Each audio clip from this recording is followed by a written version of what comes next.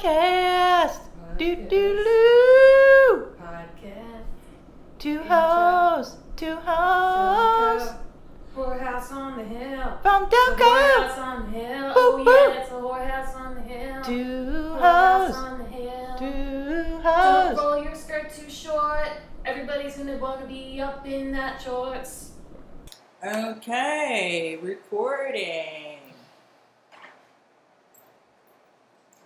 Drinking water. That's taking a nice tall drink of water. Ew, this tastes gross. What's wrong with it? I don't know. What does it taste like? It tastes like poison. Well, it's because of your haunted house. Gus, did you take my water?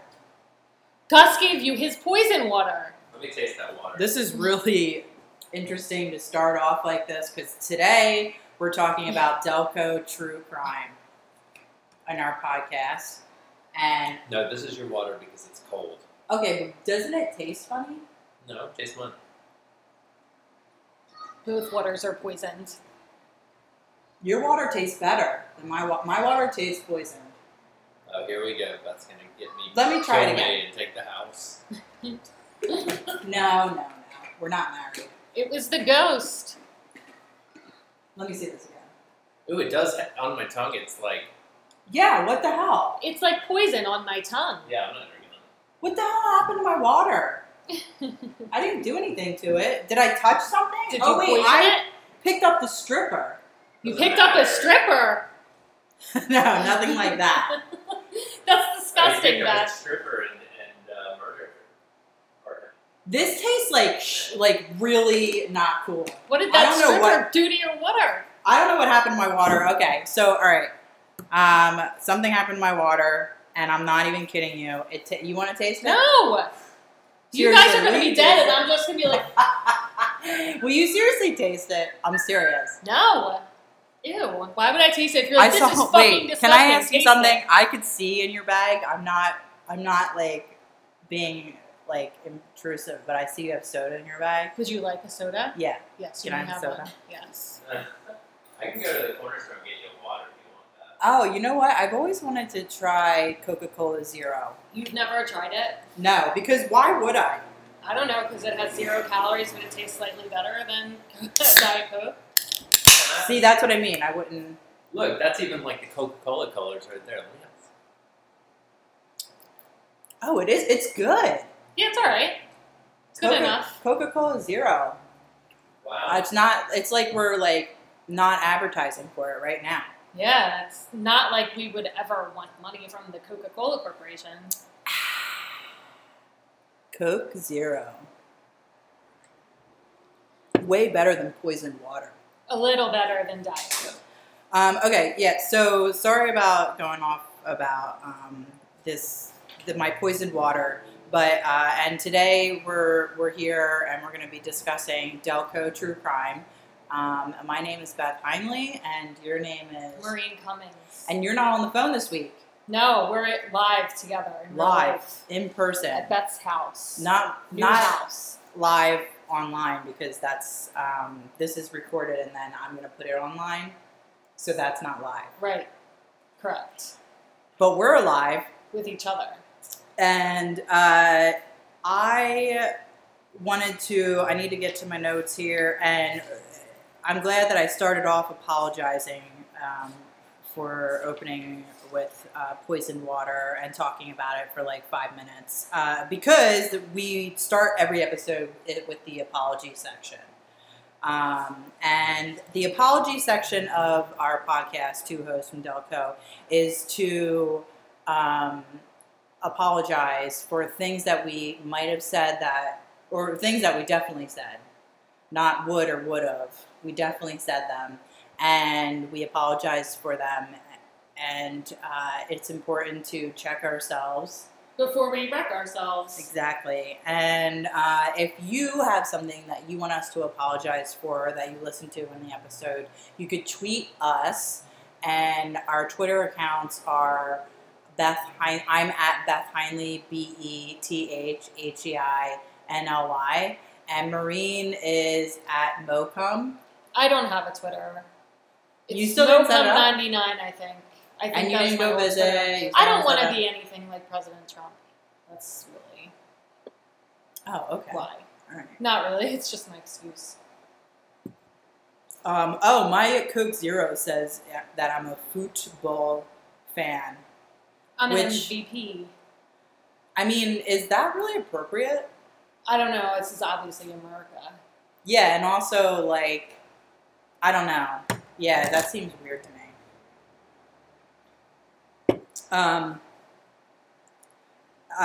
And that's good that I just touched you. Yeah, it was weird. It's weird because we're used to being on the phone. Okay, so to start off with our sorries from the last episode, and you didn't set up your Twitter account. No. That's fine. But I wanted to start off, and I was supposed to have this ready. God damn it! I did this last time. This is really embarrassing. Where's my phone? Oh my gosh, is this man looking at my car right now? What's happening? Nope. Nope. Keep driving. Nope. He just got a rag out of the back seat and wiped his face off because he was sweaty. Oh, that's nice. What a gentleman. Yeah, I guess. That's gentlemanly.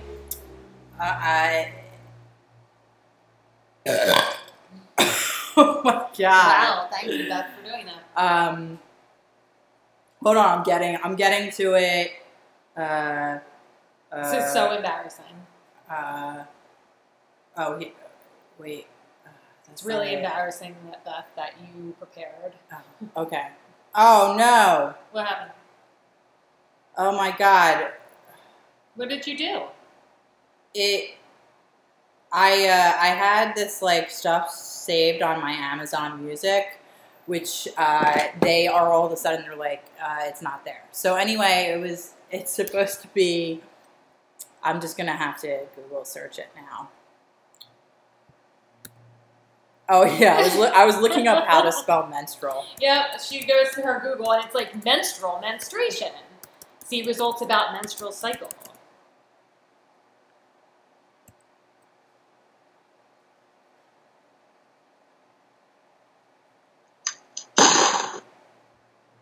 That was horrible. It's not That a was gunshot horrible. This is why you're supposed to be prepared for this shit. Anyway, I thought I was. I actually bought all these gunshot sounds on Amazon. It's pretty good.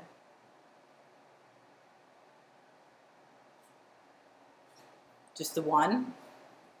It's 15 seconds long. This.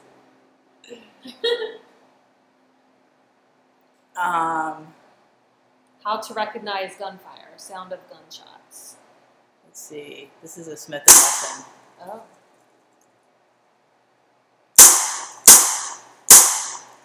That's pretty good. Is that what a 40 Smith & Wesson sounds like, though? I mean, if we're comedic gunshots sounds, Uh-huh.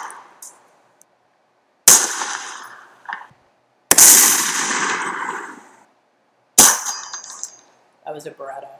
By the way, I really... we're sitting It's in her front room. with my front Like window in West open. Philadelphia. We're not in West Near the Philly. zoo. We're in Brewery Town. Oh. Anyway, okay, so those gunshot sounds, which was like a 5-minute fucking lead up, is trigger warning. We're starting every episode now with trigger warnings, and I just wanted to re-apologize for that because I didn't do a trigger warning like 2 episodes ago, and then I apologized for it and said we're starting every episode off with a trigger warning, and so I want to start off the apology section with the trigger warning with gunshot sounds. So that was the whole point of that, and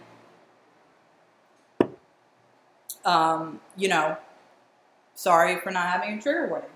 So the gunshot signifies the trigger part of the gun. Is that what you're It's doing like- here? Yeah. Okay. Well, it's kind of like, I guess it's kind of opposite, right? Because it's like trigger warning, but the gun went off. Yeah, I know. It's So too it late doesn't for really you. make sense.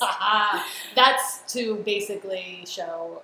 Just to scare just people. to commemorate Beth's first episode of not giving a trigger warning before she It's pulled just the to trigger. like, it's just to scare people from listening. So So if you're not scared yet or bored, let's move on to the rest of the apologies. You can deal with anything we can possibly pull out of our ass if you're not turning yourself now. Again with the Twitter, people tweeting at us. So at Joe Patco 69 tweeted at me. 69. Tweeted at me again, and he wanted to say thank you for not tongue clicking in the last episode. When he wrote us and asked that we apologize for tongue clicking and please stop it. And we consciously actually tongue clicked for that entire episode. But then the following episode we stopped. So no more, we haven't been doing it. Which is good. That's nice of him to say thank you. Yeah, well, he said, but what we were doing in the last episode, the breeder episode, was we were sighing a lot. Well, I mean, we were going when I think about breeders... we were doing that a lot. Well, I mean, we're supposed to consciously not sigh in this episode. So, like, I didn't realize you were doing that. And honestly, I have to say, that's like more like taking a shit than sighing. No, like sighing would be like, oh, or like, oh, oh, oh. Anyway, have you ever hung out with someone who sighs a lot? Like, it is actually really annoying, and I can't believe that I actually was doing it. I feel really bad about it. I don't care at all. Fuck yourself, whatever, 69. Maureen, that is not the point of the apology section. Maybe for you. So, also, I wanted Maureen,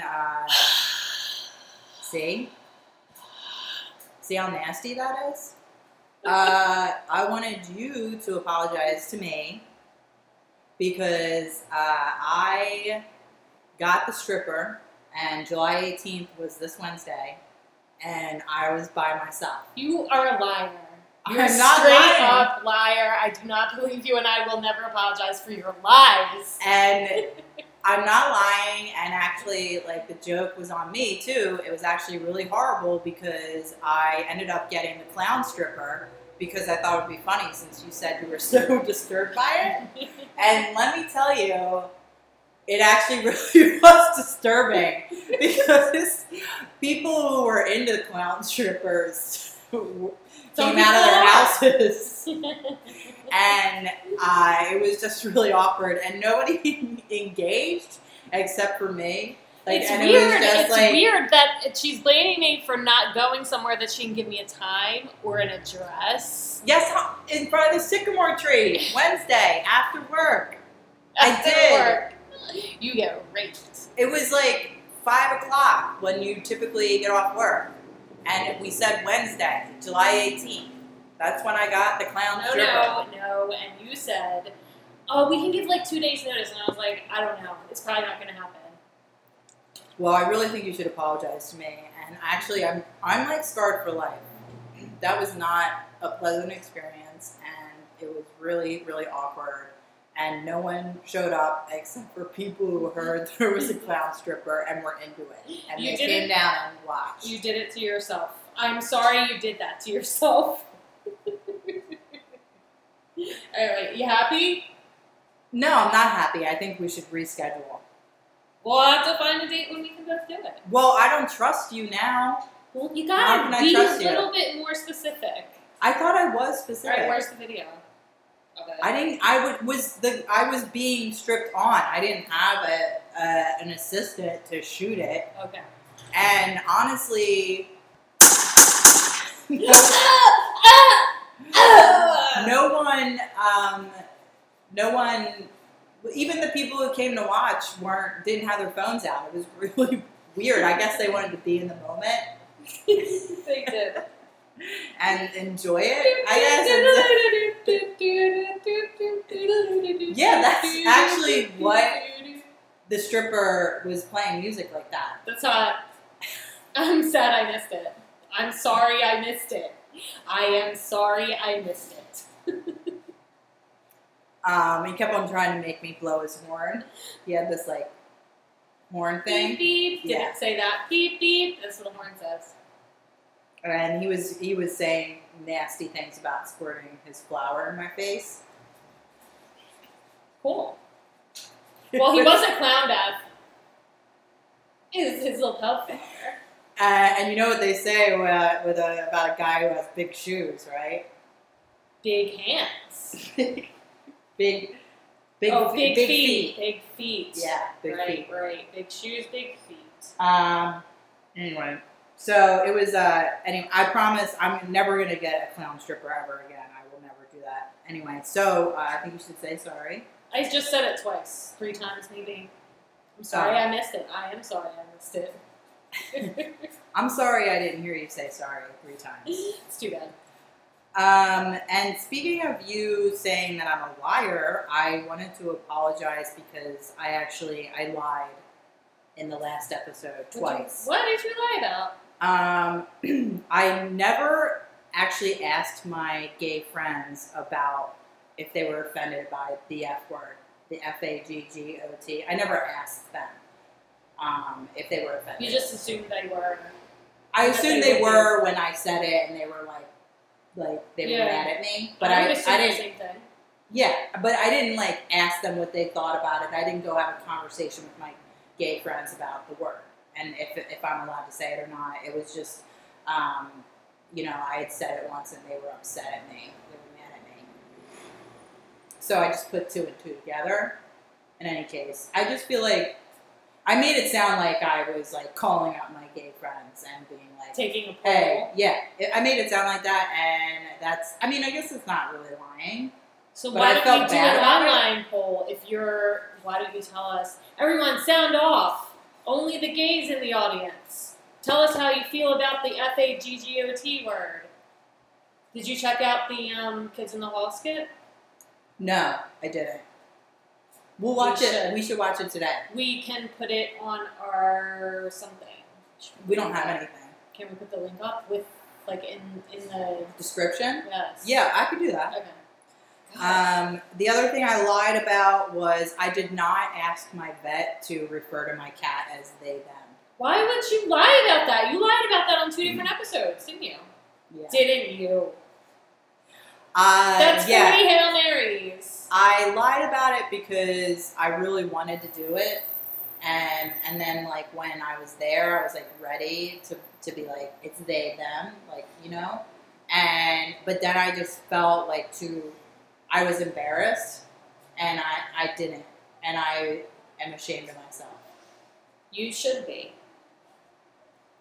Also, I mean, I should be ashamed that I am using marginalized communities to make a point and lying about it at the same time. Yep. I'm just I would say being that's a a valid complete apology.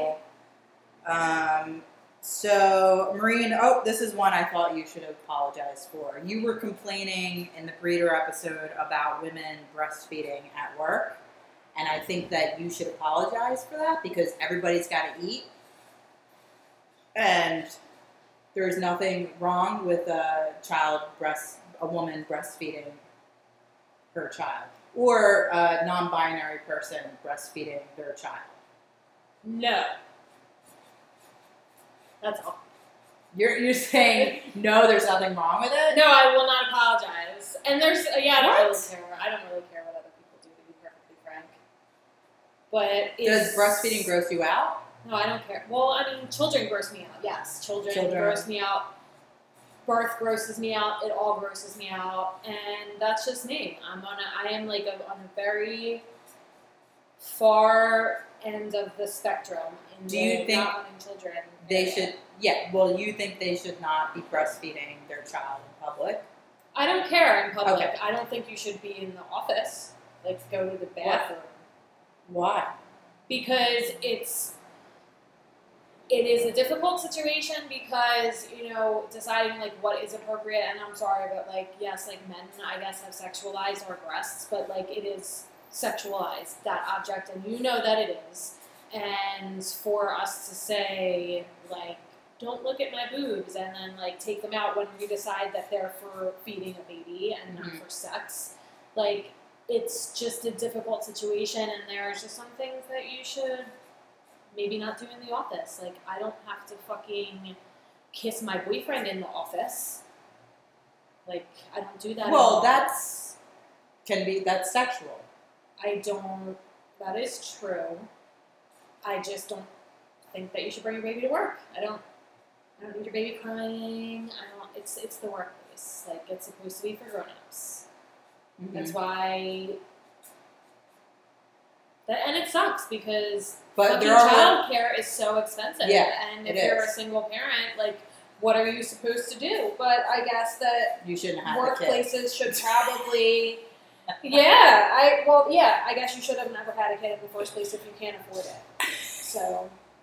Well, again, that gets into the cycle of it's we don't want only wealthy people having babies. So no, we don't. Maybe we can like do some sort of group childcare situation. Well, some offices have daycares. That's great. I think that's great. I'm glad that I don't have to worry about that shit. So, no, I don't think if I had a child that I would breastfeed it at work. And that's fair, but I personally think, okay, so you don't want to apologize. No. Okay. Well, that was productive. Was for me. I mean, what do you think about posting breastfeeding pictures on social media? I don't really care what people post on social media. That doesn't bother you? Why would I care? Like, I don't want to see girls, like, with dyed fucking armpit hair either, but, like, I'm not saying not to put it on there. Okay. I'm just not going to look at it. Or like it. What about, like, absolutely funny, not going to like what it. about funny breastfeeding pictures? What, like the baby laughs and, like, breast milk comes out its nose? Like a baby who has, like, a beanie that looks like a boob. That's hilarious. Is it breastfeeding another baby? No. Another tinier baby?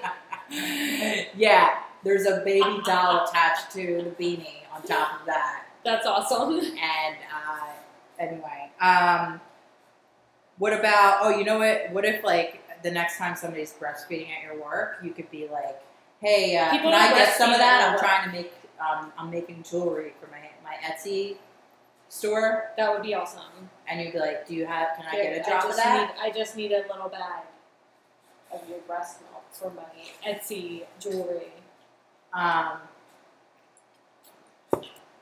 Okay, whatever. So, anyone, don't breastfeed in front of Maureen unless you want your baby to get punched. Everyone.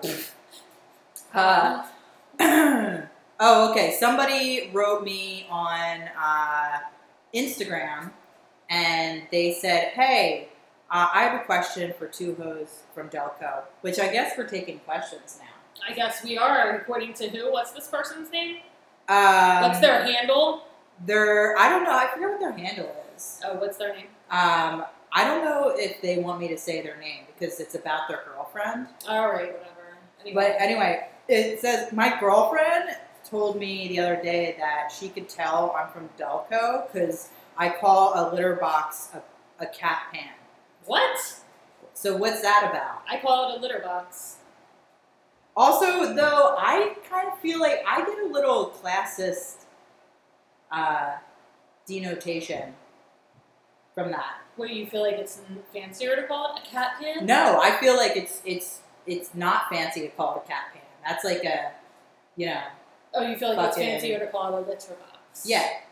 It's like Oliver Twist language. Litter box. No. Cat pan. Yeah, cat pan. Cat pan. He took a piss in the cat pan. Yeah, exactly. Like, I feel like that that's like, Can you scoop the cat pan?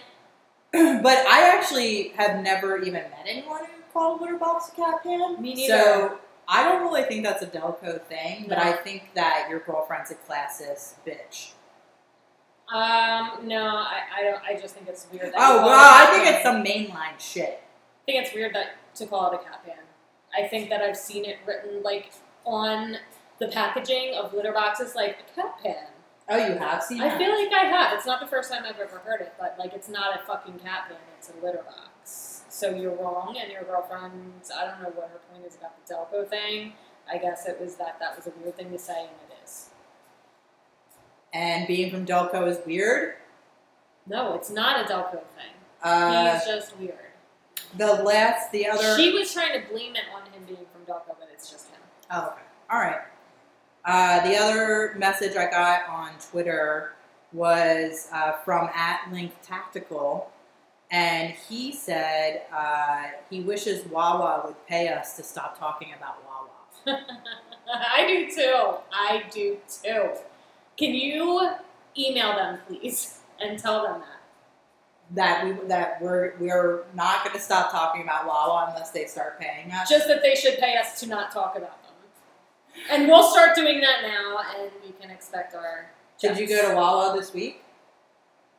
At all? I did. Yeah, what did you get? Well, we went down the shore, so we actually got gas at Wawa. Your foot's touching me. It's I making me know. really uncomfortable. Ugh, your baby. Don't touch me. Yeah, we got gas and used the bathroom there. I feel like maybe I got some water or something. Oh, it was a bathroom Wawa. Yeah. Wawa with a bathroom. Yeah, it was like off the, down the shore.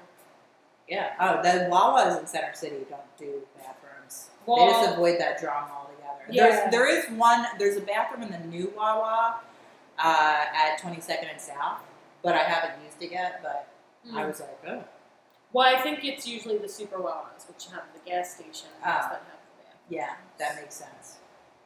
I had lunch there. I think I had lunch there twice this week, and breakfast last Saturday. And of course, they didn't have hash browns. They didn't have them. And yeah, it's like, And then the Wawa on 21st and Market, I was like so impressed and into. And by each new visit I go to, it's declining. Mm-hmm. And this last Wawa visit there, I just got chicken corn chowder and macaroni and cheese and a bag of chips for lunch, which everything seemed to go fine there. I did get there at like just before noon, before the lunch rush, so that was good.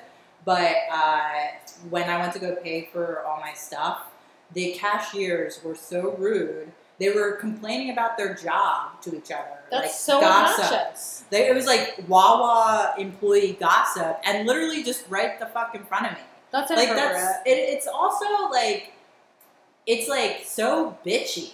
Yeah. Like I don't really want to hear about your work problems, and like you're just blatantly complaining about your manager in front of everyone in this like really catty way. It's so unprofessional. Yeah. Like, I mean, I don't know how much the cashiers get paid at Wawa. It should be $15 an hour because that's, just to live in this goddamn city. Yeah. But they probably don't get paid that much.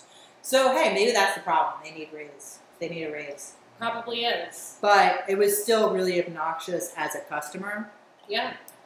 And then, that Wawa is just declining in my good favor. Is that the way you use that? Good I don't favor? know. I don't know if that's correct or not. And then the other thing, I only have 2 more apologies, okay? And then we're going to get into the recap section. The recap section, for everyone who's first-time listener here, is where we touch base on the last episode, some things we might have missed. So get ready for talking about breeders again. And in any case, and if you haven't listened to our breeder episode, you should stop this episode now and go listen to that one. It's episode 5. And then come back here. And by the time you do all that, it'll be at the recap portion of the episode. And you can understand what we're talking about. Anyway, so sorry, we need to apologize. I blame parents for conceiving in Kensington that led to their children's learning disability, and because there's like lead pollution in the air quality there, and it was not right for me to blame them for their child having a learning disability. True. Because they conceived in a certain neighborhood. True. So I wanted to apologize for that. And then the last thing I have, because you didn't Did you listen to the last episode? No, I rarely do listen to episodes. I listened to like the first episode. It took me this long to actually do it because I don't want to hear my voice. Well, I listened to it quite a few times, and I wanted to apologize for it being really boring. It was a really boring episode. Oh, sorry guys. So on to the recaps. To start off, I'm not sure I specified this enough in the breeder episode, but I really dislike rich people. I hate them. And when I see babies, I equate that with wealth because I assume that if you chose to have a child, it's because you have money. And so, honestly, that's why I hate most people who have children. Because you feel like they're wealthy. Yeah. So I just wanted to really hit that home that if you have a child, I probably don't like you. Wow. And it's because I think you're wealthy. Yeah, I try to not care if someone has a child or not, but there's definitely, people will be like, well, you don't understand if you don't have children. Like, no, I don't, and I don't really want to. But you don't really understand my life either in that capacity. But there's a lot of other things that people can understand, relate with about each other. I don't know.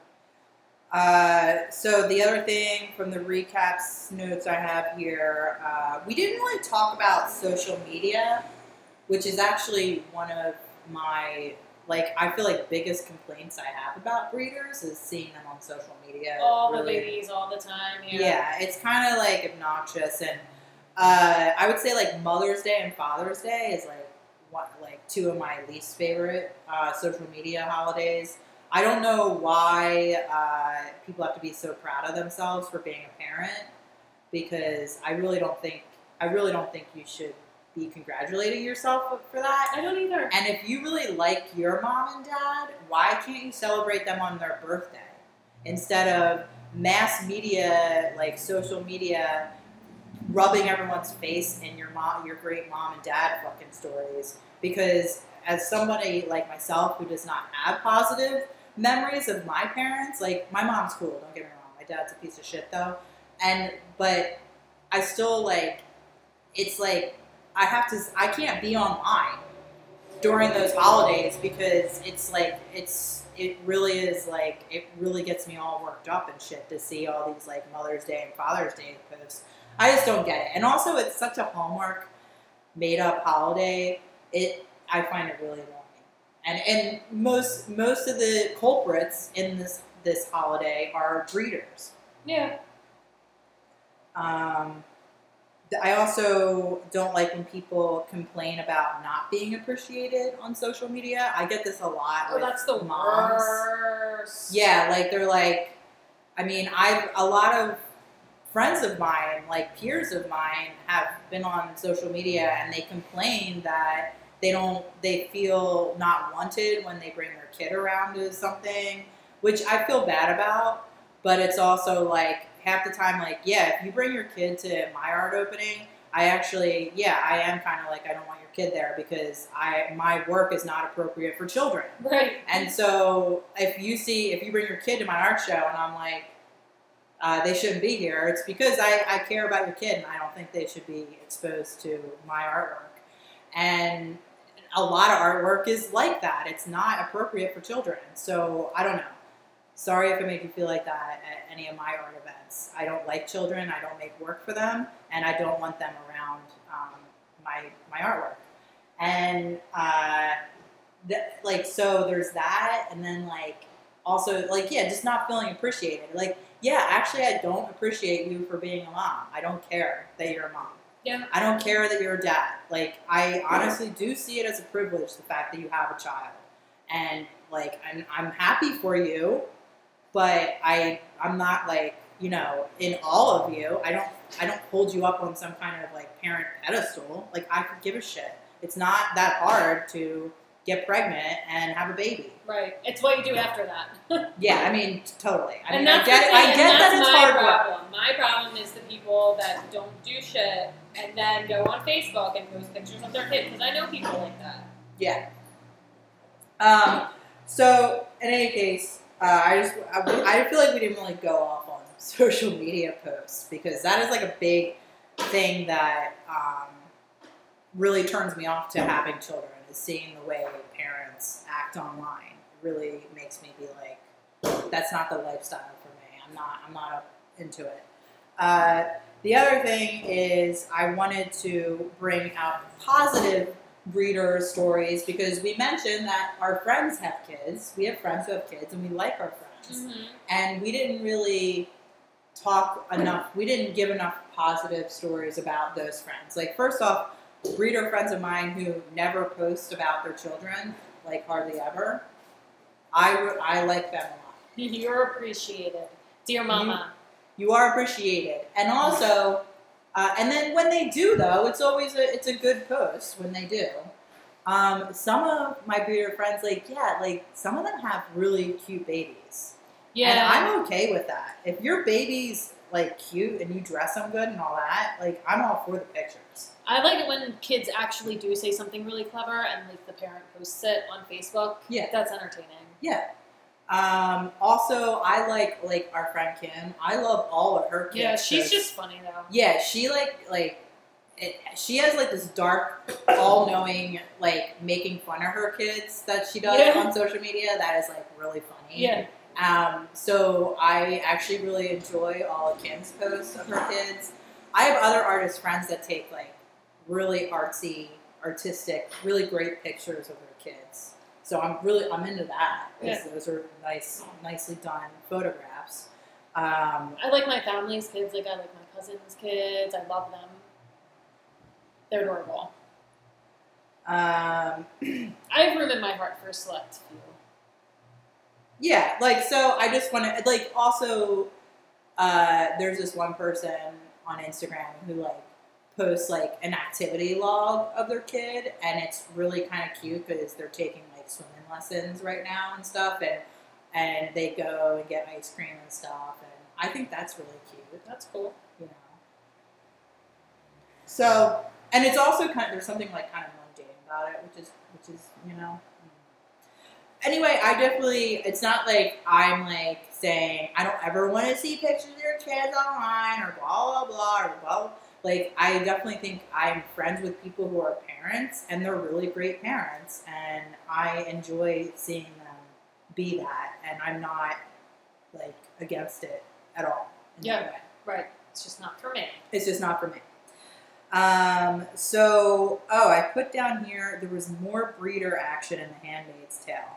So The Handmaid's Tale season finale was last week. And actually, I wish I noted exactly why I think it's even more breedery than I thought it was before.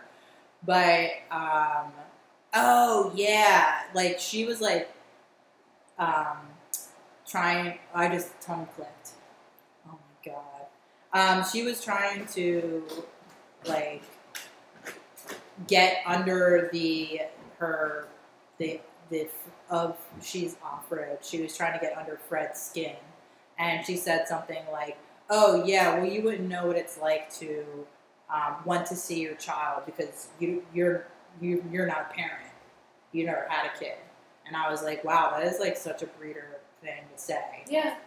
And I guess that was the one thing. I don't know. I should have wrote down more.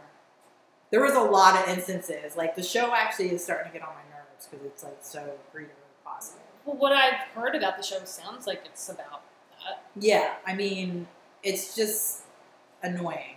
I wanted to congratulate us for not saying crazy once in the last episode. Yay! And so also was there breeder jokes. We didn't tell any breeder jokes.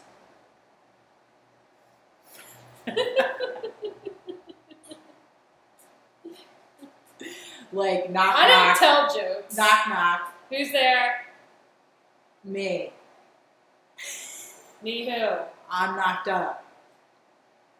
Because you're. I just knocked up. Okay, no, that wasn't very good.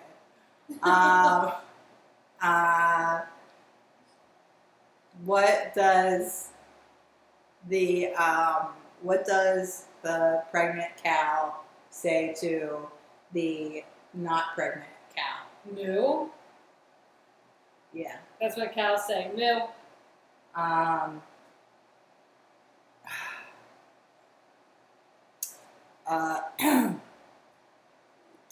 Two breeders walk into a bar.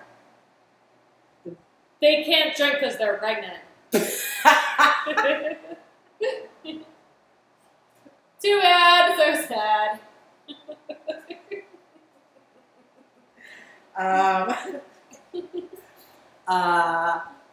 What are other joke setups?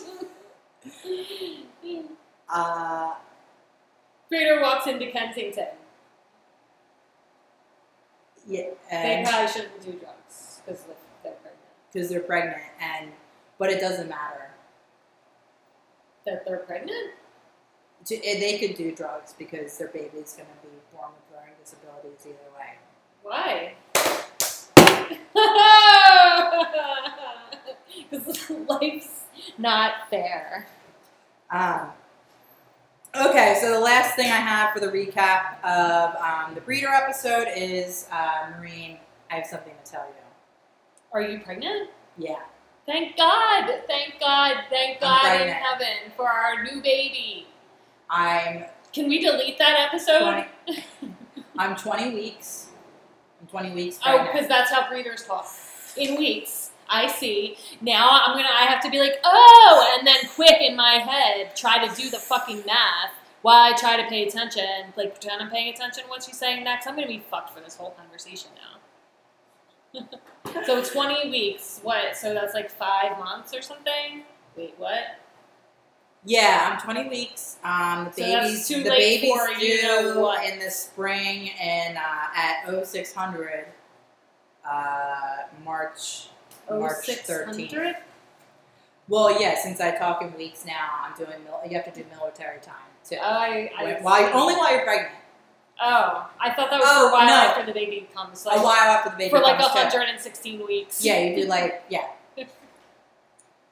So I just wanted to say that.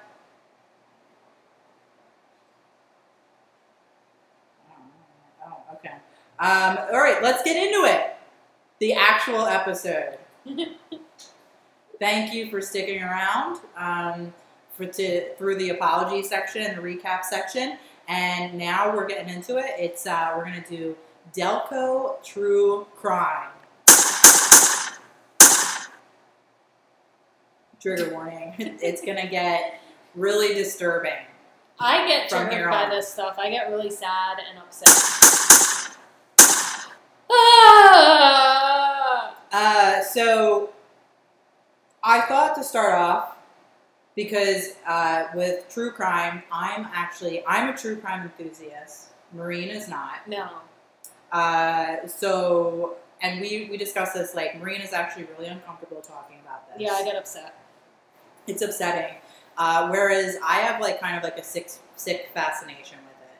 But I thought it would be really great if we started off with our own personal true crime stories, because I think a lot of my own sick fascination with it is based off myself relating to the victims of true crime and being thankful that it wasn't me and thankful that I'm alive, but also the curiosity of how did this event happen? Right. How did they get to that point? Yeah. Yes. You want to dissect it to that point. For me, whenever I'm reading an article about a murder or something happens, typically the article itself is literally never enough for me. I need to keep investigating and I need to know more and more about something until I get to a point where I feel like I understand why it happened. So, and that's, why true crime for me is something that, I read true crime books, I listen to true crime podcasts. My favorite one is True Murder with Dan Zupansky. I recommend that for anyone. And did you listen to My Favorite Murder? No. Which I told you to listen to? No. Well, I'm horrible at listening to podcasts too. Serial, that's a great true crime Heard of podcast. that one. and the second season I'm not into, but the first season's really good. But so in any case, I'm really into it, and Marine's uncomfortable with it. So I thought a good way for her to get into this, and also for you to be listening, because let's face it, this is kind of this is hashtag comedy, this podcast, and what we're going to be talking about is not funny. Or is it? Comedy and tragedy, they run hand in hand. So let's see. My Lansdowne true crime stories. So when I was really little, I was between the ages of 10 and 12 years old. I really hated my brothers. Okay? Yes. I did not like them. Yes. And we fought all the time. And also I was raised in what I would say, I'm going to put the true crime photo up. I would say is a violent household. I would say so. Yeah, like we physically fought all the time, lots of screaming, all that sort of stuff, and to the point actually, let's say if I did have a kid, I actually would only want to have one. Like I wouldn't want my child to have a sibling.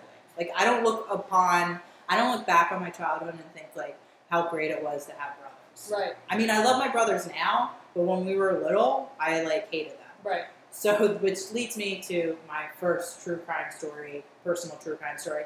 I got in a fight with my brother Tom, and I was so angry with him that I got a butcher knife from the kitchen, and I chased him out of the house with it. And I chased him, first off, I kind of chased him like Michael Myers would, because I definitely was had the knife, and Tom was oh god, and he ran out the door, and I definitely ran after him. But once he went outside, I literally just I Michael Myers walked across the lawn, I wasn't going to stab him. I literally never in my head was thinking I was going to stab him. I literally just wanted to scare the shit out of him to get him to get away from me. Oh, Tom. Well, but what happened was this little boy was playing across the street and saw me with the knife in my hand, and he ran and told his dad that he ran and told the mailman that there was a woman with a knife. And the mailman was what? And then he was yeah, she went in the house, blah, blah, blah. And the mailman called the cops. You're lucky. You didn't go to whatever. I know. The mailman called the cops, and then so when this all went down, it was probably maybe a half an hour after I initially chased Tom with the butcher knife. And the next thing I know, George, I'm upstairs or something. I remember George coming in, and he knew everything that had just gone down, and knew that this little kid saw it and told the mailman. The mailman was calling the police, because apparently outside the house, the whole neighborhood was freaked out. And George took me, and he was that the cops are coming for you, and I'm not going to tell them where you are. He took me and put me under the bed in the third floor of his room. He's just stay here. I'm not going to tell them where you're at. And I was oh my God, I was freaking out. I thought, I was oh, I'm going to get arrested, blah, blah. And next thing I know, the cops came up to the bedroom. I was under the bed. I saw them come in. You saw their feet? I saw their feet, and I was this is it. And the cops looked under the bed, and they found me. And they were come here. And I was hysterical crying. I was How old were you? It was between, I was 10 or 12, between that age. Between, I was still playing dolls. I was a little kid. So still. you were 17. Yeah, shut up. Oh my God.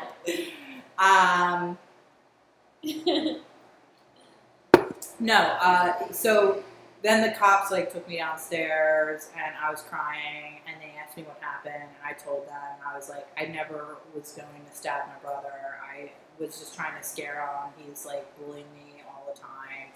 And my dad, they called my dad, and my dad came over. But in any case, they didn't arrest me or anything like that, and nothing ever happened with it. So that's my first run-in with the police when I was 10, 12 years old, and I do have a really bad temper, but I've actually never raised a knife at anyone since then, so I'm pretty proud of myself. Yeah, that was a pretty good job, Beth. Yeah, I did not raise that a was knife the- at people. Yeah, that was like, I learned my lesson, that people take that shit seriously. Especially in the post 9/11 world. Yeah. Well, it was pre 9/11. I know, but I mean now you'd be fucked. So my second personal true crime story was when my brother George accidentally burned down the train station in Lansdowne. And it wasn't, I have to say, it really wasn't just him, because he was hanging out with all of his friends, but basically the way this goes down, the real tragedy here is that, first off, no people were harmed. No person. That is the real tragedy, that No. people were Yeah. harmed. I didn't mean that. But I meant the real tragedy being the station was a Frank Furness station, who's a well-known architect, has done a lot of work throughout Philadelphia, and he did all the regional rail, not all of them, but a lot of the regional rail stations that run through the main line, and Lansdowne was one of them, but it was destroyed by my brother. And basically what happened was him and his friends were playing with cherry bombs, and the best thing to do with like a cherry bomb is you want to like put it into an enclosed space, because then it makes a louder noise when it blows up. And George threw it down a pipe, but it was a gas line, and it was like a huge fireball. The kids like tried to put it out, but it was like not happening. So they all just ran away. And it was actually on the news. And I came home from school and I was like, I remember watching the news and being like, oh my God. And first off being like, cool, Lansdowne's on the news. And the fire, it was insane. I said insane. Anyway, but it literally was insane. It was like completely engulfed. But again, no one was hurt. The station was completely destroyed. But I'm watching the news, and then George comes in, and he's sitting with me watching it, and then he turns to me and he's like, Beth, I have something to tell you. And I was like, what? He was like, I did that. Don't tell anyone. And I was like, you know I won't rat on you, since you hid me from the cops that one time. I'm not going to tell anyone. But George ended up confessing, and my family paid a lot of money in the restoration of the train station.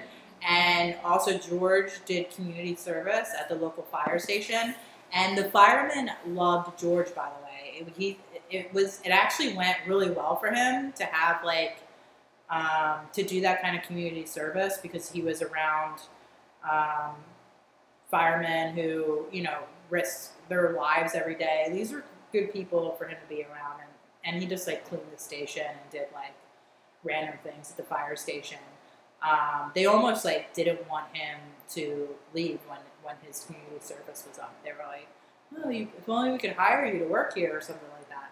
But and it ended up being a positive experience, in that sort of way. But the flip side of that was our family was definitely judged from this point on. One of the reasons, Maureen, you became my best friend, because you're from Upper Darby, and that's because your parents didn't know my family. Yeah. You were a different suburb over. That's But, funny. If in my my parents neighborhood- ever knew. In my neighborhood, my friend, Eileen, wasn't allowed to sleep over my house for a while. And not even in high school, I feel like it was always kind of her It mom was was always weird. And I didn't know that. I guess I kind of knew that was why, but... yeah, Because when we were kids, this yeah. shit was hilarious. Yeah. I mean, when we were that age, when we were in high school, this shit was so funny. Haha, that's what Beth's brother did. Ha ha ha, remember when Beth chased Tom around with a knife? Hilarious. Yeah. Yep. This is why kids are fucked up and why we're not having kids. Because, yeah. I realize now how, skewed my perspective on life was until, 2 years ago. Not even. Yeah. Well, also, the other reason why the kids end up getting caught anyway, I did want to specify, as far as the investigation goes, because in true crime, the investigation is major interest for people was the children who were running away from the flames were wearing St. Philomena school uniforms. Those goddamn Catholic school uniforms always And getting caught. It was a First Friday. Do you remember in Catholic school where you would First Fridays for some reason were like half days? Yep. And so the only kids who were out of school at that time of day were St. Philomena students. Yeah, I remember the nuns would say to us, like, don't do anything bad after school because we'll know because your uniforms. Yep. And that's how they got caught. And also, I was very nearly interviewed by the police, and I was terrified. I was in 6th grade, and when they came to interview everyone from like 7th and 8th grade, and not 6th grade, because I knew George did it, and the cops were there, and I was like, oh my God. Like, I was totally ready to, like, not to lie to the cops, because honestly, ever since that run-in with the cops when I was like 10, I was like, I'm not into cops. I didn't like them. I mean, She was like, F the police. well, because cops really are like dickheads, and they were dickheads to me. Now, granted, I chased my brother with a knife, but they were like Those fucking dickheads. they were like treating. I don't know, the way they treated me was really aggressive. I mean, and like granted too, I'm a 12-year-old white girl complaining about how aggressive the cops were talking to me. Can you even imagine how much worse it is for people of color, like dealing with the police? So I understand police hatred. I get it. Because if you're on the other side, the victim, dealing with the cops, like, they're dickheads. Yeah. Speaking of cops being dickheads, we should talk about our other personal true crime story with you and I in Fishtown. Yep, that was scary. Do you want to retell the story, or should I? You can tell it, Beth. So the funny part of the story is... And by the way, I've been thinking a lot about this lately, too. It, like, keeps coming into my mind. And I'll tell you when you get to it, like, the one part I can, like, clearly see, like, always in my mind. But go ahead. Oh, okay. Oh, I can't wait.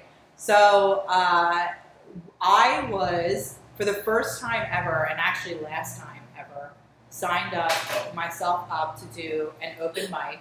I know. I was signed up to do an open mic.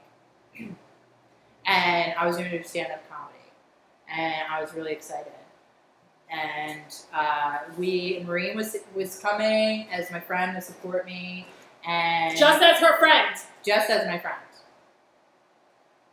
And my friend Sam Cusmano was next door to me. He was over, and our friend Steve was there, and we were all just hanging out, and I was ordering a pizza. We were going to have some pizza, and this was like the whole thing about to go down. Oh, I should tell my psychic thing, too, before. Because I was upstairs, so the pizza was ready, and Sam and Steve went to go pick up the pizza, and I was upstairs doing my makeup. This is when I used to wear makeup. And I was doing my makeup, and I could have swore I heard that my cat Zion had gotten out in the backyard, that he ran out the door. And I could hear Sam, like, yelling Zion, like, and the door opening and all of this. And I ran down the steps, and I was like, did Zion get out? And, I was frantic, and Maureen was sitting on the couch. She was like, no, he's right there. And Zion was, like, right there. And I was like, oh, that's so weird. I, like, literally heard him get out. And then I went back upstairs, and then Sam and Steve and them came in with the pizza, and Zion got out. Oh, yeah. It was, like, this weird, like, thing. Yeah. And I came down, and I remember you were sitting on the couch, and I looked at you like, how crazy is that? Because I literally just came down and was like, did Zion get out? And he did get out. And anyway, and it was exactly how I heard it, like, Sam going, Zion, and, like, going to get him. Except it was the front yard, where the first time I thought it was the backyard, or the front door. Anyway, so they got him, they brought him back in. Yeah, you kind of have to talk about the layout of the house, because it's in Fishtown, so, like, the stoop is directly flush up against the sidewalk. Yeah, the soup's flushed up against the sidewalk. It was October, was it October or September? It was probably like September. It was still like warm out. I remember. It was still warm out, so we had the screen door. The door was open, and there was a screen door. But the screen door too, it was locked, but it was like stupid. It's like one of those little tiny Yeah, locks like a in the screen handle. door lock. Yeah, a but we screen- had never had a problem in that neighborhood in years. No, and at this point, we lived there for like 4 years. I mean, you Well, had you moved did, out, but but I yeah. lived there for like You had 4 still- years. yeah. And so then they get the cat to come in. So I don't know if we ate the pizza yet or what. I don't even remember that part. But next thing you know, this guy just walks in the front door. And And I feel like he had like a white t-shirt on, like a raggedy white under t-shirt and like jeans. yeah. And he looked kind of strung out. Mhm. And he had his hand in his jacket pocket, but it looked like a gun. And he said, I have a gun, and I'm going to shoot you, and unless, give me all your money. And so, and I was like terrified. I definitely thought he had a gun, and he was going to shoot us. Oh yeah, I thought we were going to die. Yeah, me too. I was like, this is it, I'm going to die. Yeah. And also, I want to say, oddly, I don't at even. that I moment, like forget that this happened. I must Yeah. block it out. well, and it was for me at this moment, I thought we were going to die too. Because whenever somebody's like, not whenever, like this doesn't happen normally, like, but if somebody does threaten you with a gun, you immediately just think you're going to die. Yeah, and I'm it's sorry, like a it's weird thought. Like, well, when someone tells you they're going to shoot you, Yeah. And you usually are um, like, oh my god, this person's going to shoot me. but I felt like actually just completely calm. Yeah, it's shock. Yeah, I guess that's what it is. Yeah, you feel like completely calm and you're kind of like okay with dying for a Yes, second. you are. I felt like It's that weird. too. Like, you're Yeah. just like, this is it? Yeah, You don't have time to think about it. yeah. And all of us were like frozen, like- and Sam took out his money. He took Sam out all was this so money. good. Sam was very calm. Our friend Sam, because he was closest to the door on the sofa, and he got out. He had all this money on him. I think it was like $80. It was a and lot he of money. counted it, and he had it in his hand. He counted it. He went 2, 4, 6, 8, $80. Here you go. Take this money. Just go. Yeah. And the guy hesitated.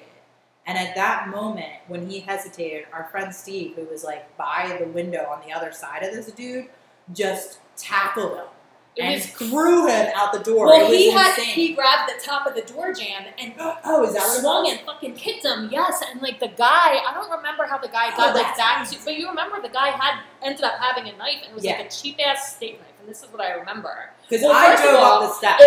We all like broke. Like I like ran to go toward the back door, and I think I initially thought I was going to escape, but I was like, I don't know what's out there, so I just like shut it and locked it.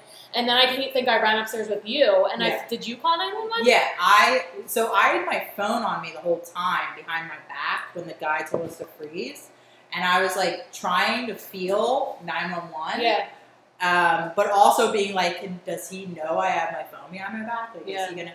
And He wasn't that right- sharp. Yeah, and right when Steve, I forgot. I totally, literally, I saw Steve move. I didn't even see him what he did. Because all of us, like, as soon as he moved, all of us were, like, scattered, and, like, that's crazy. it was weird. Yeah. Well, but I remember, too, and, like, I guess it must have been in that first, like, moment, the fucking guy attacked him. He had a steak knife, but it was, like, a shitty dollar store steak knife, and he stabbed Steve a few times, but, like, thank God it was, like, a shitty knife. It did, like, scratched him. Didn't do anything. But, like, I just remember it's him... fucking terrifying. Oh, well, let's keep going. Okay. So that's the part that 'Cause I I remember, didn't see because I it. remember seeing the knife and, like, seeing that it bent and being like, holy fuck. Because I thought he was, like, getting stabbed, and then I realized he, like, wasn't really getting stabbed.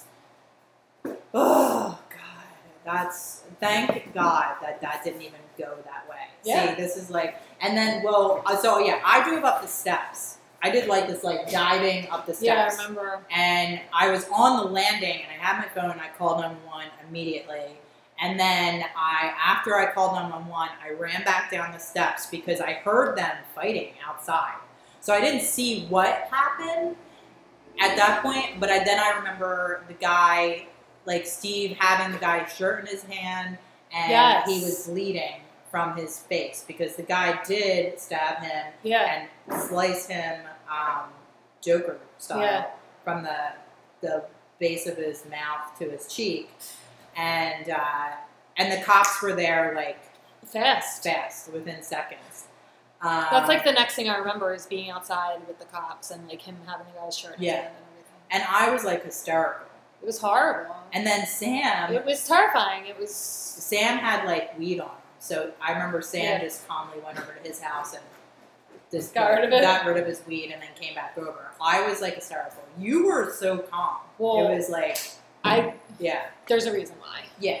Because of some stuff that I had gone through over the summer, and I already had been traumatized. That was the other thing that summer too. I was kind of like, you think that there's also like one thing with like true crime, like hearing these stories is like you don't think it'll ever happen to you. Yeah. You don't think these things happen to you, and you also think, for instance, if it does happen to you, if insane, tragic, some tragedy does happen to you after that tragedy, a part of you thinks that, okay, you know what, I'm getting through this, and I'm going to be, the odds are something traumatic probably won't happen to me for a little bit. That's what you think. Yeah, That's what you exactly. think. But it's not true. And then, so when this happened so soon after shit that we were dealing with, I was also in shock Yeah. about that. Yeah, and that's why I forget that this happened, because I think it was just a couple things right on top of, and even before that, the prior year, I got tackled at that concert and I broke my collarbone. So it was after that happened, I just didn't have the same emotions anymore after that whole year. Yeah, it's a lot to deal with, and also I just want to say our friend Steve got stitches right away. He got stitched up on our stoop. Yeah. He got a tetanus shot, and he also, you can't even see the scar. He looks great. Oh yeah. Yeah, Steve's I remember he was he's attractive. doing our floors. Oh, is he? Yeah. Oh, I probably shouldn't have said that. I didn't know that he was still around. Oh, that you. That's embarrassing. That you're attracted to him. Yeah, I'm you gonna shouldn't tell say him. that about people. Well, I mean, especially after he Well, yeah, I mean, he knew he was our my hero. Yeah. And I'd be like, oh my god, you're my hero! Whoa, I've never seen anything He's that before. He Yeah, fucking, he was like Batman. he grabbed onto the top of the stoop and he, swung and kicked the motherfucker in the chest. It was crazy. And then he, got stabbed for us. Yeah. What? Yeah. Now he's doing your floors. That's a good guy. Is he married now? I'm not sure they're married, but they've been together a while. His That's good. wife's an art teacher. Oh, good. He deserves a good person. Mm-hmm. In any case, so that was what was the one point where you you wanted to say something? I was going to say something during the story. Was it the fight that you saw on the street? Oh no, the stabbing part where I realized the knife wasn't a real knife. And actually that was the first time you and I have really talked about that, because I didn't realize that. I thought what happened was they were wrestling and then the guy was slashing at him. I had no idea he was stabbing at him and it bent. I don't know. Everything happened so fast, but my perception of it was that it was not, it was a flimsy knife, and if it wasn't, it would have been a lot worse. Yeah. Because he just had scratches on his chest.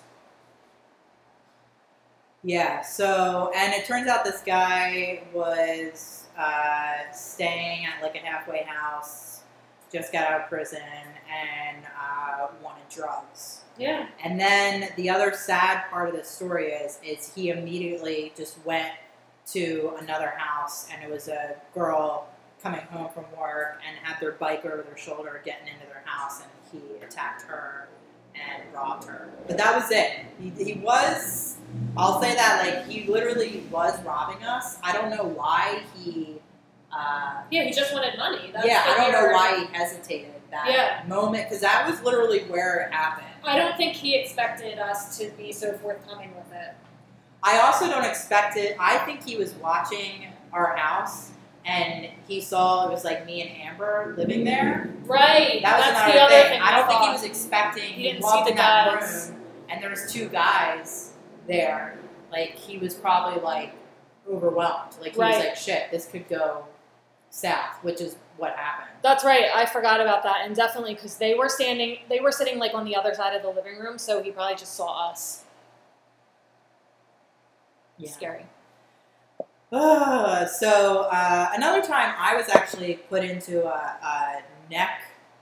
What did they call that? Like a chokehold? A chokehold, and then slammed on the pavement when I lived in In Cincinnati. Ohio. Yeah, and it was definitely there was a lot of racial tension in the city at the time, and I lived in an all black neighborhood, and I definitely think that was why I was attacked, because they didn't try to like steal anything from me or anything like that. But that moment, that was really scary, like, because you're just like walking down the street, it was broad daylight, and then just someone all of a sudden is choking you. Yeah. And like the way he put me in a chokehold, like too, like I couldn't breathe, and it was like I couldn't fight. Like it was like the person was just 10 times more stronger than me, and also the surprise element of being attacked brutally is at the advantage. That's the advantage of the attacker, Right. because it's one thing if you're getting in a fight with someone and you're ready for it, but it's completely different when you're not expecting to be attacked at all. Like you're just completely whatever. And then he like held me up and slammed me on the ground, and I hit my head on the pavement, and I had like bruises all around my neck the next day. Like it was, but That's horrible. Yeah, That's it could've- terrifying. I don't. it could have been much worse, but it wasn't. In any case, do you have any other personal true crime stories? I don't really think so. I think we should get into the. Okay.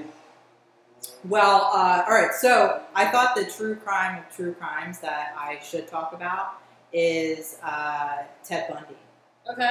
which is Ted Bundy is a staple of the true crime genre. He's a prolific serial killer. But not He a was- Delco serial Well- killer. He's from Philadelphia. Oh, is he? Yeah. I didn't know that. Yes. So, and I actually have a personal Ted Bundy story from my family, because I was talking to my aunt. It was a while ago. I had read The Stranger Beside Me by Anne Rule, and I was talking to my aunt about it, and she told me that her friend, actually, Ted Bundy tried to pick up her friend in the 60s down the shore. And she said later that very summer, these two girls went missing. And it wasn't until after the whole Ted Bundy thing came out in the trial, I think it was like 78, 77, when Ted Bundy was in Florida and he did that mass murder at the sorority house, that all of a sudden all these murders that he had done in Seattle and Utah were coming to light, that people were beginning to connect him to these two murders that happened in Memorial Day weekend, 1969. And the victims were Susan Davis and Elizabeth Perry. And it was by Summers Point, and they were found in the woods off the Garden State Parkway, just 200 feet in off the highway. Wow. And it was the weekend that my Aunt Al's friend recalled, like, that someone in the description of Ted Bundy was trying to give her a ride. That's so scary. And she said that he was like really creepy, and she was like, no. And there was just something really desperate about him, like being like, come on, let me get your eye. Blah, blah. Yeah. And but yeah, she said she was creeped out by him and didn't get in the car. And that was the same weekend that these two girls went missing. Now, Ted Bundy actually never confessed to it, but he was going to Temple University at that time, and they believed that he borrowed one of his professor's cards. There's a credit card receipt from a gas station that Ted Bundy had that was like that weekend, which was right near where the girls' bodies were dumped. So everything points to that, he did it. And they're considered Susan and Elizabeth to be his first victims as an adult. So they're like the first two women that he killed. Wow. And the girls, they were 19 years old, and they were driving out of Ocean City, New Jersey.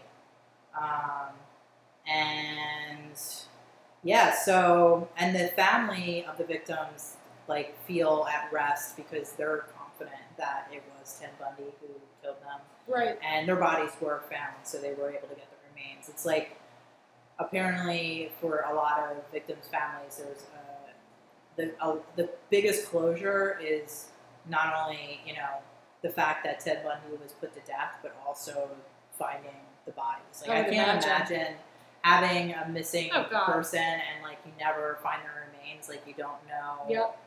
You know. So that was my first true crime story. There's really not much to pick apart about it. Like basically what I read was he had borrowed a professor's car from Temple for that weekend. Memorial Day weekend, down the shore, everybody is there. Everybody Yeah. goes down the shore. So, and the last time that the girls were seen was at the Summers Point Diner, and that was the last they were seen. Their car was abandoned off the road, so they think sometime between then and coming back to Philly that they were murdered. Right. So he could have maybe. I mean, I can imagine him being in the parking lot. Maybe and being like, because one thing he would do is pretend he was like a victim, like he would either have a fake arm cast or a leg cast and be like, hey, can you help me get this into my car or something like that. The one thing I find really hard to believe is how he was able to control two women. Yeah. That's like one thing I'm like, I don't know. I do know that he used to keep a crowbar, like under the tire of the passenger side, and be like, "Oh, here, let me let you in the car and open the car door for you." But then He would get the crowbar. Yeah, but I mean, you would have to knock out two women at the same time in a secluded area. It's just that's the sort of thing that you just never know. You'll never know, because also the other thing when Ted Bundy was about to be put to death, they were trying to get him to confess to all the murders he had done so they could like close cases and give the families whatever. But he was trying to like not be put to death, so he was holding off all this information to have them be like, whatever. All right, we'll keep you alive so we can hear this or that. But then also, if you listen, I've listened to like his interviews when he's like confessing to the crimes. He's an asshole. Like he talks really slow and he talks really low and he like cuts off the conversation and talks about something else. Like you could tell he's like playing with the interviewers. Right. Like he's just it's just a game to him, and he's also just prolonging the whole process, and just he's a dick. Well, what motivation would you have to be like, all right, let's hurry this along, wrap it up, make your guys' lives easier? Yeah. Well, I mean, yeah, but a lot of people too, when they I guess they were hoping he had a conscience, like, hey, you're about to be put to death, like, don't you want to, clear your conscience before you. Like, I think that's what the police were banking on, and we're dealing with a complete piece of shit of a human, so. I have, like, quite a few here. Why don't we go off to you? Which ones did you have? Or one? What to talk about? Yeah. Or am I talking about the saddest story? I've got some really sad ones here. Well, what am I talking They're about? probably The gonna family? The schizophrenic?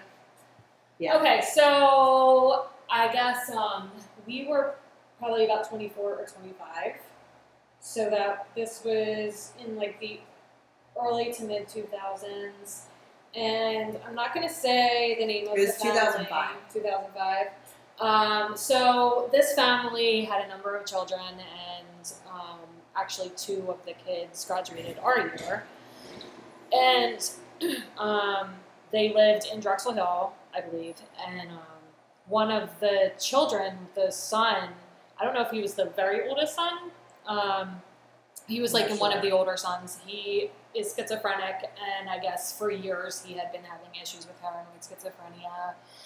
And there's like a couple of details like that are important to the story. Like he was apparently really kind of obsessive about his younger sister, like the youngest sister, and he. It was Michael Myers kind of psychosis to a T. Yeah, I don't know because I'm not into like those. Well, kind of, Halloween is like, first off, American suburbia, and it's this older brother who's obsessed with his sister who has schizophrenia. That's Michael Myers. that's so sad. But of course, then it's mythologized into a horror movie, so he can never be killed, and he's a Satan incarnate and keeps on coming back.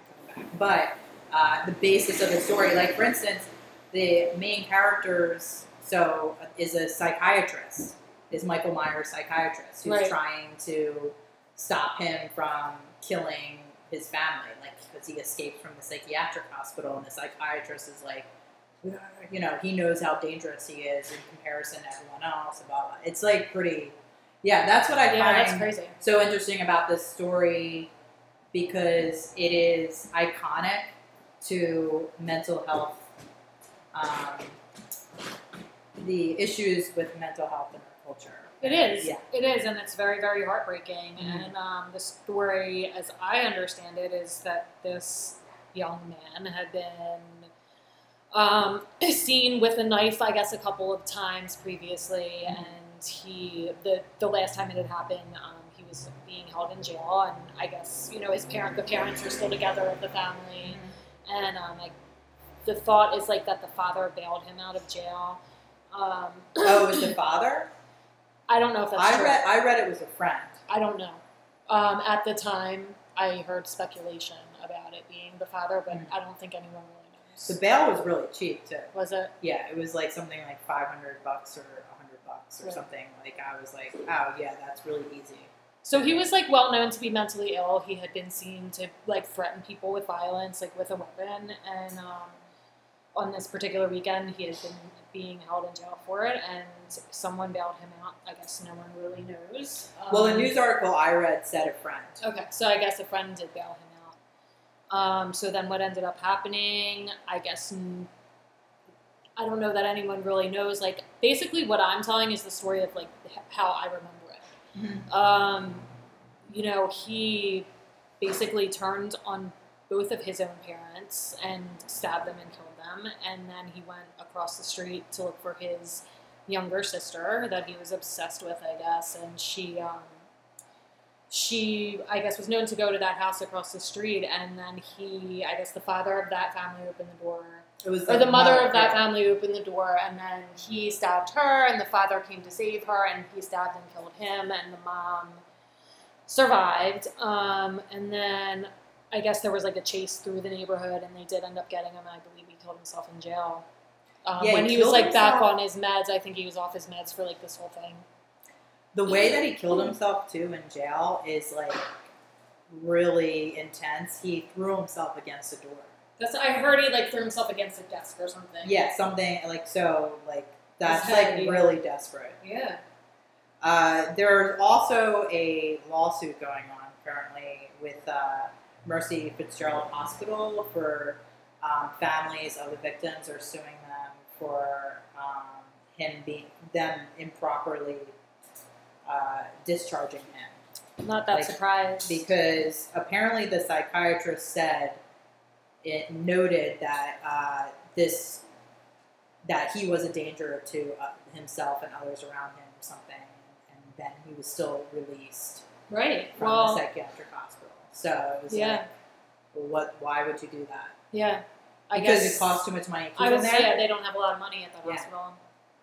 So in any case, a tragedy like I feel like could have been prevented Yeah. if he was not released. A horrific tragedy. And I mean, there's still, like these families are still out there. Like, that's why, I mean, I'm like, oh, should we even be talking about this? Because of how close to home it is, I think, and the fact that I would hate if the situation were reversed to hear people just like talking about it like it was like a non-personal thing, and it really is horrifying and unimaginable to me, and just for everyone involved, even for the person that was the killer. Apparently he really did not have his wits about him, and when he realized what had happened, he couldn't live with it. Mm. And Yeah. then there's the rest of the family. Like, that's just a nightmare. Yeah. Well, so the next one that I can talk about,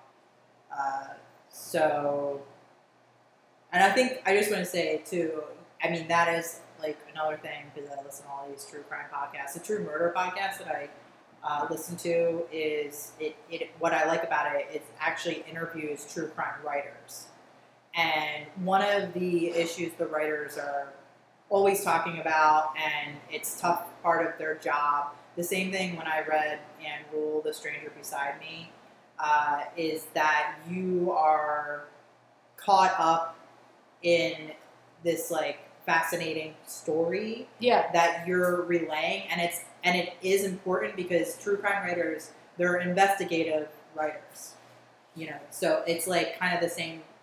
They're news reporters, Right. so for that, they're like mercilessly going after the truth. And that is really, there's always a tension with the families, the victims' families, Right. and the people who are investigating the story and discussing it. But I also think it's so important to talk about this stuff, Yeah. talk about all the things that happen and discuss it, because otherwise I feel like it's about forecasting, it's about preventing tragedy. So they shouldn't have let him out of the hospital. Right. So the one I have is a recent one called, well, this is how the news put it. We don't know any of these people, so we can move along here. Okay. Is a mainline murder-suicide. So the mainline, which, if you're not from Philadelphia, is considered like a wealthy section of the suburbs. Definitely a place where you do not expect a homicide to take place. And the victim is Meredith Sullivan Chapman. She was 33 years old, of Radnor Township. And technically there's two victims here, because there's also the person who killed Meredith, but then also committed suicide. Oh wow, I don't have the wife's name here, which is messed up. I have the victim's name, but not the wife's name. Well, the husband's name is Mark Gerardo. Gerardo, I don't know how you say it. And I don't have the wife's name, but she's a murderer. So, but hey, let's dissect this. So Meredith was a newly hired Villanova assistant vice president of social media. It was like creative and public outreach at Villanova University. Villanova University, is it an Ivy school? It's not an Ivy school. I don't know. Penn is, Villanova is not, but it's a very, high tuition, prestigious school. Didn't they win in basketball this year? Yeah, they have a good basketball team. Yeah, Yeah. I think they did win. Yes. So in any case, like the Villanova family really hits close to home. That someone who worked there was murdered. So what was going on here was Meredith was having an affair with Mark Gerardo, and the wife found out about it. Apparently, they had been having marital problems, and were either working it out, or I don't know, because it seems to indicate by other like social media posts and stuff was that she was interested in finding counseling, like marriage counseling and what have you, but Mark seemed to be pretty openly in this affair with Meredith. So he was actually, the night of the murder, was supposed to be having dinner with Meredith, and the wife found out where she lived because she had a GPS tracker on the husband's car. Yeah. And found out where the woman lived. and went there. She was in disguise. She had like a wig. They found a wig in the house. Yeah. And she broke into the house, waited for Meredith to come home. Meredith comes into the back door. She shoots her in the head, and then she shoots and kills herself immediately after. And the husband initially said that obviously Meredith didn't show up to dinner. They were supposed to meet for dinner, and he was at her house to be like, where is she? To look for her, and he found them. Now, in later articles, even creepier that I found out was his wife actually sent him pictures of inside the girlfriend's house while he was at the restaurant. That is so creepy. And that's why he immediately left and went to the girlfriend's house. I remember reading something about potentially like texts that were threatening from his wife, like about the girlfriend, Mm-hmm. but I didn't know it was pictures of inside of her house. Yeah. And, so I guess this woman, and she did reach out on social media for help, and like, but it was like one post was like, I need a good divorce lawyer. And then another one was, we're on the brink of divorce. Does anyone know a good marriage counselor? Stuff like that. So, it's just, what's so shocking about this is that the tragedy could get to this point. And I've been in situations with friends, like, when people cheat on each other, it is like, to me, something like this, it only just takes a split-second decision, and it's so actually easy to get there. Right. Because the situation actually is so hurtful. Yeah. Like, when you find out somebody is cheating on you, it, like, is definitely one of the more painful things or hurtful things you could do to a person. Yeah. And I feel like there's, like, out of all the times that happens, because infidelity is actually really common. Yeah. And of all the times that happens, there is always going to be an instance where it could turn this way. Yeah.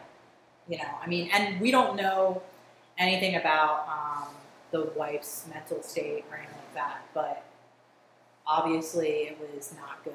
So, no. yeah. But that was pretty much open shut case. Not much of a mystery there. Another one, I have a couple in Lansdowne. One was, I have a few in Lansdowne. One was in 2012.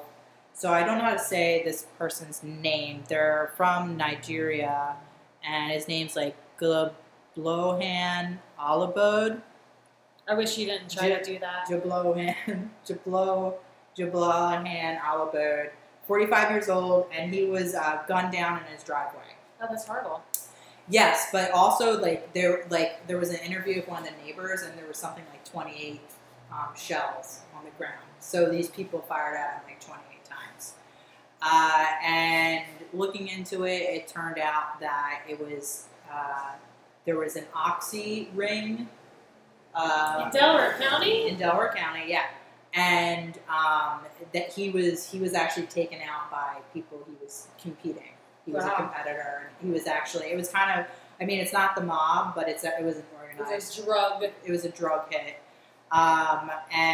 But through that, his murder actually opened up like the whole investigation on this ring, and they were able to find out there were the pharmacists that was like a part of the whole thing, like giving them drugs and stuff to deal, and it was Dava Pharmacies, which is there's one in Upper Darby, Drexel Hill, and Lansdowne, and all three of them were like a part of this drug ring. Wow. And the pharmacist who runs them was like getting all these back checks or whatever, getting paid off to deal these drugs to people, and it uncovered like this whole drug ring in Delaware County, and it was a big bust for the cops. And it all started because I mean, it was just very obvious that this person was gunned down, you know, and Right. through investigating his murder, they were able to uncover this whole drug ring. Well, that's good outcome. And then that one's like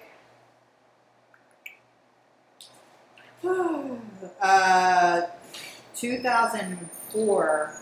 This was like, see, this, I know people who knew this girl, so this is like another, like, close to home. Right.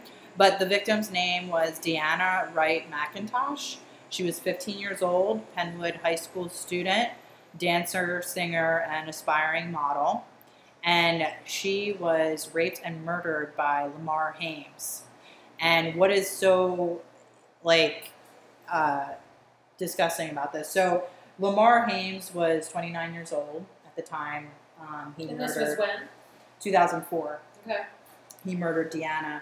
And basically, they found her remains in a trash can in West Philadelphia, 63rd and Arch. It's horrible. And her body was chopped up and lit on fire. Oh my god. Yeah, along with the murder weapon.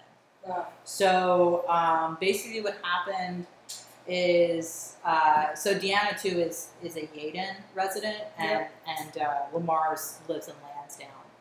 And he basically, she worked at this pizza place called the Pizza Palace, part-time, obviously because she's in high school. And apparently that's where she met him, and he frequented there a lot, and they became friendly as, like, through her working at this pizza shop. Obviously, he's 29 years old, Yeah. she's 15. You just went to the pizza shop. Yeah. And she, one night, got into a fight with her mom. And I guess he overheard her saying something or something like this, and he said, why don't you can come stay with me for the night instead of going home. Horrible. And she was like, okay. And so anyway, so he took her back to his place and he raped and killed her. And apparently the whole point of killing her was just to cover up the rape. It was like, it was, you know, just so senseless. But prior to this, he was like a sexual offender, repeated sexual offender before this event happened. And he used to, like, his roommate said that he would get prostitutes and, like, beat them and stuff like that. So obviously he's a masochist. Right, he had a long history of Violence, sex and violence, Yeah. with, like, equal parts. So as much as he was like, oh, well, yeah, I murdered her because I raped her, I definitely think he has a violent right, sexual addiction. right. And yeah, I mean, and just, I think what is even more disturbing is just what they did with the body afterwards. Yeah. And apparently, they stole the trash can from the Lansdowne train station. That Okay, Lansdowne train station. I know. And they did, I would say with the police, like, it was, they did find him pretty easily, like, open shut case finding the murderer, because his roommate who actually helped dispose of the body, and knew that he did it because he confessed with him and, like, you know, was like, hey, help me give it, you know? Yeah. So, but he couldn't handle it and went to the police, Yeah. like, the very next day, and he took them to where the remains were. Yeah. So he's still in jail for abuse of a corpse, but at least he went to the police the next day. It's, like you said, gave the family at least some kind of knowledge and closure, I guess. I don't know. Yeah. And yeah, and then this was, you know, right in our backyard. And I just want to say, like, again, when I hear these stories, like, for instance, like with Ted Bundy one, down the shore, he's like, let me figure out, how many parties did you and I go I to? know. That's the whole time. This is what I was thinking. Randomly talking to guys Yeah. on the boardwalk. Just we go to a always house, went. go to an apartment, doesn't matter. Yeah, like, this is not like there. I mean, you shouldn't pass judgment on the victims ever. But I'm just saying, literally, this could be me. Yeah. You know. Me too. I mean, most people. I got in a fight with my family and ran away from home for an entire summer. I remember one time I stayed at this one dude's place where he just rented a room in Clifton Heights, and he had like just porn all over his room and shit. And I was like, I'm gonna die tonight. Like, it was so creepy, and like and he was way older too. That was the other thing that I was thinking of. Like, why did this girl go stay with this 29-year-old? Yeah. It's like, when you're 15, you think you're grown up. And Yeah. It's an older man. Yeah. Makes you feel grown up. yeah. But at least they found him, and he's in prison now. Thank God he's in prison. We don't want somebody like that on the street. Nope. And then, so I have one more I'm going to share here. This is from 2011, and it happened at the Afdara Apartments on Lansdowne Avenue, which is it's Lansdowne Avenue. You know that, like, it's like a big Victorian house. It's like huge, but it's like cut up into apartments. Everywhere in Lansdowne? Everywhere in Lansdowne, but this one's like it's always been an apartment I building. think I know what you're talking about, actually. And it's always been an apartment Yeah, building. it's on Lansdowne Avenue. Yeah. Very creepy looking house, by the way. There was a 70-year-old man named Murray Seidman who was stoned to death What? in this apartment building Fuck in you. 2011. That's horrible. Yeah, so John Joe Thomas, 28, who also lived in the building, was running up and down the halls, pounding on people's windows and screaming until other people living in the apartment called the police. So the police officers found him in the hallway, and he was saying over and over again, "I'm not going down there again. There's too much blood." And he was saying it over and over again. And the police were like, "What?" And they went to the apartment, and they found Murray Seidman face down in a pile of blood, in a pool of blood. So Thomas Joe immediately confesses to stoning him Yeah. to death, and basically he claimed that he read in the Old Testament that homosexuals should be stoned to death, Awesome. and that Seidman had made sexual advances towards him, and he said that he prayed for an answer from God if he should kill him or not. Is that what God said? God said that he should Cool. kill him, and he didn't like have a bunch of stones and like stone him to death. He put a stone in a sock, Oh. and kind of Hit him with it? homie, don't play that. Yeah, just like Homie Don't Play That. Homie Don't Play Gay! Yeah, and he attacked the man. Now, there's more to the story in the sense that this Thomas Joe Thomas, it's John Joe Thomas? Yeah, John Joe Thomas. Also got a will made up for this guy, Seidman, and had Seidman leave all his entire, estate to John Joe Thomas, to himself. And so, but I mean, it wasn't, first off, he's not getting any of the money of the will, obviously. Right. But all of this kind of leads to me to be like, this guy, all of this is made up, and it's Right. just his conscience trying to be like conscious, trying to be like, it's okay that I did this, or to make up excuses. I feel like whenever a murderer is confessing and they're like, God made me do it. Oh, yeah. Like, it's literally just to relinquish responsibility. Oh, yeah, I totally But agree. this murder was completely premeditated in the sense that he wrote up this will Yeah, and like saw a lawyer about this. obviously had some And- sort of relationship. Yeah, obviously he was let into the apartment first off. Right. And then the other thing is, we don't know the mental state of this elderly man, but to like be able to take advantage of his will in this way Yeah. and do all this stuff, like he was probably senile, something was going on there. But yeah, Sad. Wow, thanks, Beth. Thanks for this downer episode. You're fucking cunt. you're welcome. And to close off, I'm going to see if this water still tastes like it's poison. It must be a very slow-acting poison.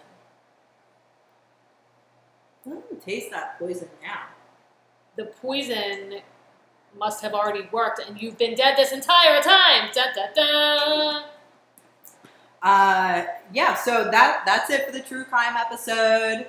Thank you for listening, and we hope we didn't make you. We hope you're sad. Don't turn When you off think about your life. lights. Don't trust anyone you meet. Bye then. Which one was it?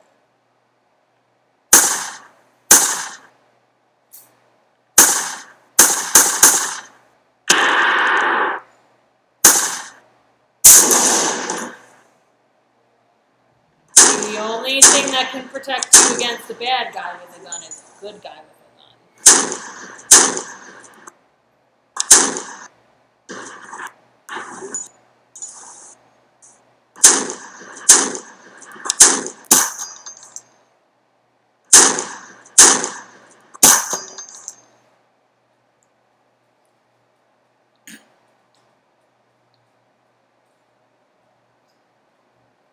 It's awkward. Podcast. Do do do. Podcast. Two hoes. Two hoes. Whorehouse on the hill. From The Delco. whorehouse on the hill. Boop, Oh boop. yeah, it's a whorehouse on the hill. Two Whorehouse hoes. on the hill. Two Don't hoes. roll your skirt too short. Everybody's gonna wanna be up in that shorts.